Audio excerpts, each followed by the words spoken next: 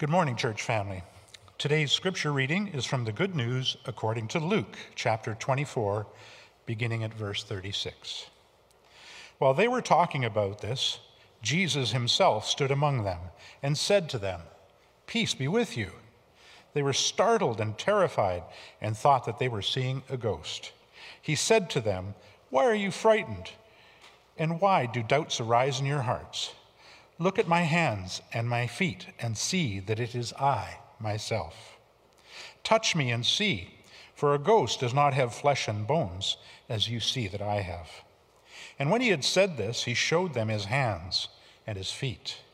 While in their joy they were disbelieving and still wondering, he said to them, "Have you anything here to eat?" They gave him a piece of broiled fish, and he took it and ate in their presence. Then he said to them, "These are my words that I spoke to you while I was still with you, that everything written about me in the law of Moses, the prophets, and the Psalms must be fulfilled." Then he opened their minds to understand the scriptures, and he said to them, "Thus it is written that the Messiah is to suffer and to rise from the dead on the third day, and that repentance and forgiveness of sins is to be proclaimed in his name to all nations, beginning from Jerusalem. You are witnesses of these things." Hear what the Spirit is saying to the church.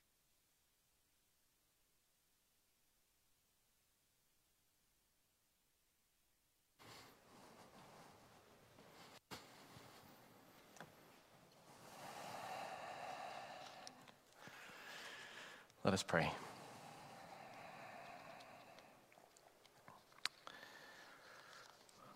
Lord, we have heard that the Word became flesh and dwelt among us. It did not simply say that a word was spoken to us, but the Word became flesh. The Word had a body. We pray, O Lord, that through the power of your word, you might touch not only our minds, but our hearts and our guts. Open us to your good news of life abundant and life eternal. In Jesus' name, amen. So when I was training to be a minister, I served as a chaplain intern at St. Paul's Hospital in Vancouver for 7 weeks. And, I feel really for my supervisor, but that's neither here nor there at the time. But during that time, I was posted there for a few days. I was posted to the short-term surgery ward, which was filled with people who would be there for a few days or a few weeks just to get their surgical procedure done and sent home. It was a bit of a challenging place to be. One man who I visited, who was in his mid-30s, was living with Crohn's disease. And I won't go too far into that, but if you're unfamiliar, it's an inflammation of your digestive tract, which can lead to abdominal pain, fatigue, weight loss, among many other challenges. And this surgery was yet another in a long line of surgeries to keep his health steady and to relieve his pain. His pain was so bad that it caused him to be virtually immobilized for most of each day and confined to his home, where he was cared for by his 2 elderly parents. He was often in low spirits, but glad for the visit. Being young, arrogant, and healthy myself, I was certain that I could fix this guy's problem. I could pull something out of my religious toolkit that would pick him up and send him home a new and reinvigorated person. God loves you, I'd say.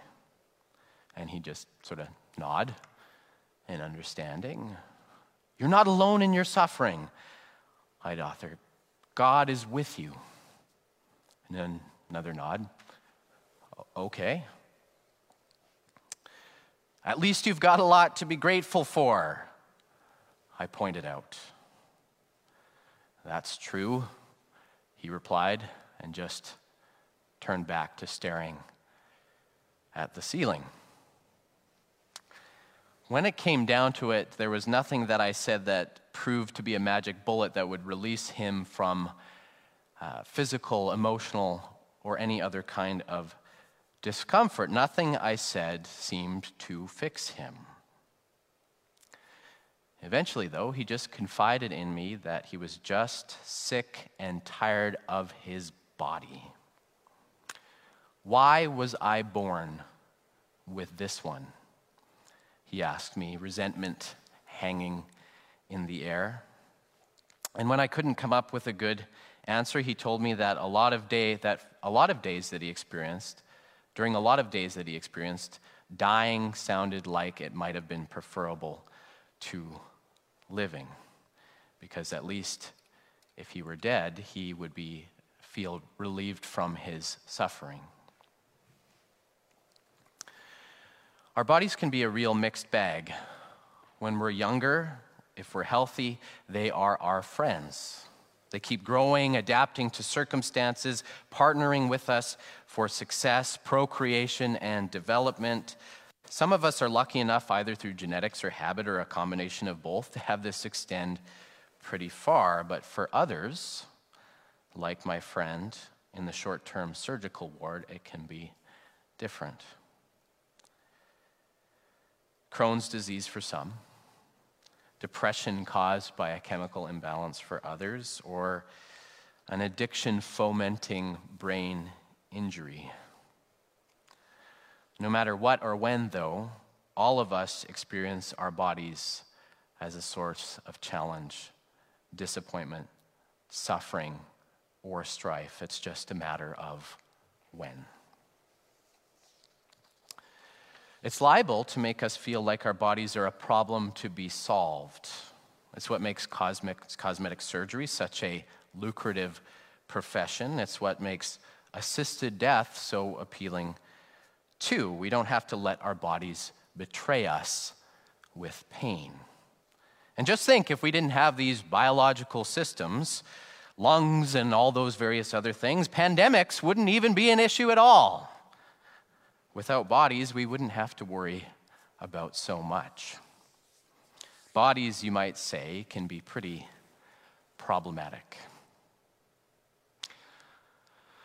All of this, though, makes today's scripture all the more interesting because it is all about the importance of the physical body. And Jesus' disciples are all gathered, all a Twitter with this incredible news. They've heard that Jesus, who'd been crucified 3 days earlier, is somehow alive. One report cites angels in an empty tomb. Another has Jesus meeting a couple of disciples on the road.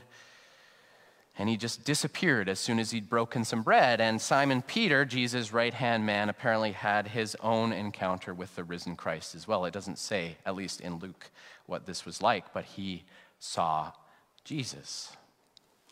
And so while they're sharing their various Jesus sightings, suddenly our text tells us Jesus sort of appears among them. We don't know if it's like a sudden pop or like the Star Trek transporter where he just materializes. But here he is in their midst. And he arrives with the words, "Peace be with you," that deep peace of God, shalom. And the disciples are, of course, understandably freaked out, startled and terrified, the text tells us, because they think that Jesus is a shade. He's a specter, what Scooby-Doo might call a ghost.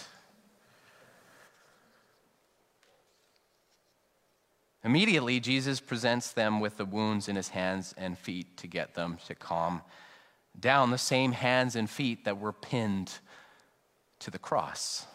He invites them to look and touch, to see that the man standing in front of them isn't a ghost, but the same Jesus who walked with them, taught them, and was eventually abandoned and crucified. Jesus tells them, ghosts don't have flesh and bones like this. It's me. Jesus. And at this point, you can imagine sort of their peering eyes, investigating, hands cautiously reaching out, tracing bumpy scars. We're told that this is a moment of joy, and yet there is some lingering doubt. In their joy, it says, in their joy they were still disbelieving and wondering. I mean, despite seeing and touching, the disciples still aren't sure. I mean, what more proof do you need? Like, get out your microscopes and, Bunsen burner. We're about to do a little scientific analysis. Jesus, give us a fingernail. No, Jesus asks for food. Got anything here to eat, he says. I mean, and if you've ever seen Ghostbusters, you'll know that the little green ghost Slimer who loves to eat, he loves to eat, but everything just goes into his mouth and then it just falls out the bottom of him. Same idea here. A ghost wouldn't retain anything. He sits down. He takes a few bites of some broiled fish until he finishes it off. Ghosts don't eat, but Jesus does. Therefore, he's not a ghost. The risen Jesus here has a body. Now, you'd think some disembodied spirit would be preferable, right? No hunger, no sickness, can't crucify Casper. Considering the weak, problematic, party-pooping nature of bodies, it's just bizarre that he bends over backwards to prove that he's not a ghost. And why is that? Because according to the Bible, the human body is the site of God's mercy and redemption. The whole of creation is, in fact. In the Bible's thinking, God didn't just create this universe to be discarded. In fact, in the first chapter of Genesis, the creation story, God creates the heavens and the earth and calls them both good, and that includes human bodies and animal bodies too. Genesis 1 is actually this great divine poem where God is constructing the universe as a temple, her dwelling place for all of eternity. And in the New Testament, the Apostle Paul picks up this language, reminding his congregation that they are a temple of the Holy Spirit. And Paul also talks about waiting for the redemption of our bodies. And the Apostles' Creed, which we say every second week, refers to the resurrection of the body rather than the immortality of the soul. And this is because human bodies, crappy, weak, and busted up as they may be, are the Lord's precious and beautiful creations, fashioned to be God's dwelling place forever. And the final chapter in the Bible might be the most evocative of this. Here we're shown the coming together of heaven and earth, the unseen spiritual realm and the physical realm in an everlasting embrace. God dwells in the midst of humanity and the world forever. See, it says, see, the home of God is among mortals. He will dwell with them. They will be his peoples, and God himself will be with them, and he will wipe every tear from their eye. Death will be no more. Mourning and crying and pain will be no more, as the first things have passed away. Some have criticized Christianity as a world-denying religion, that the goal is to leave all of this behind, this pulpit, this body, this bad haircut. And truth be told, some Christians have given this as a reason why we shouldn't care about the destruction of the earth. It's just a stepping stone to heaven anyway. But this is a complete misunderstanding of Scripture. God's end goal is not the sloughing off of creation like a used O. Henry wrapper.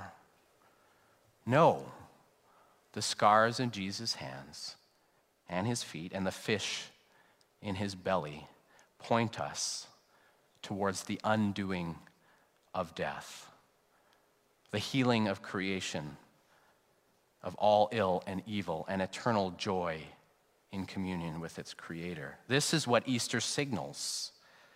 Jesus' resurrection is a preview of all things made right, the knitting together of God and humanity, of God and God's good world. Now, I don't know exactly how this works. I mean, I'm not going to get a Bunsen burner out and the big chalkboard and put some formulas up there to say, well, this is the resurrection of, you go from here to here and you get the resurrection of the body. We're not given blueprints in Scripture, but something closer to poetry. We don't want to get too literalistic or precise. That part is ultimately a mystery. But Easter gives us a sneak preview of that final consummation where the temple of the universe is filled with God's glory forever. Not a single atom lost or forgotten, but brought to its glorious completion by the God we meet in Jesus Christ. Mended, set right for eternity, and that somehow includes me and you, not in some imagined ideal of version of ourselves, but our full selves as we are, body, mind, and soul. From dad bods to developmental disabilities, all things made new. So thinking back to my time in Vancouver in the surgical ward again, I'm not sure exactly what I would have said or when I would have said it, but this is probably where I would have gone with my friend if I knew what I know now. And if I believed then what I believe now. That's what I might have said. And it's what I'm saying to you right now. Because of Easter, we can see our bodies as good and the objects of Christ's redemption, no matter how they might fail us. Doesn't mean that they'll be free of pain or suffering, but it does mean we can stop seeing them as problems to be solved, but mysteries to be lived with. We no longer have to resent them or be ashamed of them for what they are or what they aren't, what they can or can't do. We can stop fighting from them and fleeing from them as a burden to be left behind. And instead, we can see them as part of us to be lived with and befriended here and now in the same way that God has befriended them in his Son. Knowing that in the same way that God took on flesh and in Christ suffered, died, and rose again, we can accept the weakness, pain, and hurt in our bodies as the gateway to experiencing God's healing and sustaining presence here and now. We can face these things with courage. We can encourage, build each other up, and bear one another's burdens in our bodies with the appropriate social distance for the time being. Rather than just wishing them away, we're depleting ourselves in efforts to escape, trusting that all of it will one day give way to a future where it will simply not be the case.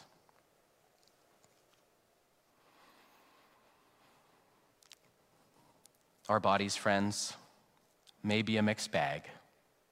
They may be problematic, the source of so much woe, sadness, and disappointment. However yours may have failed you, though, is failing you now or in the future, know this. The good news is that God has befriended you in the totality of your existence. This very same body has been blessed from before the beginning of time, and that in Jesus Christ it has been made holy and is one day destined to be made whole for eternity. All things made new. And to him who sits upon the throne, and to the Lamb be blessing and honor and glory and might in our spirits, in our bodies, and the whole of creation forever. Amen.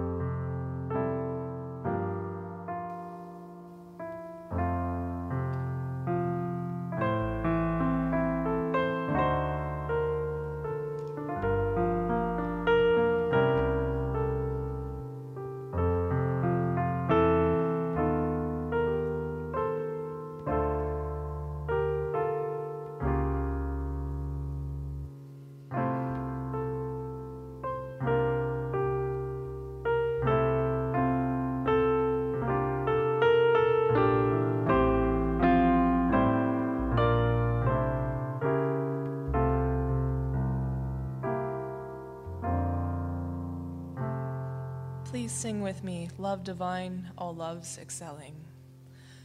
Love divine.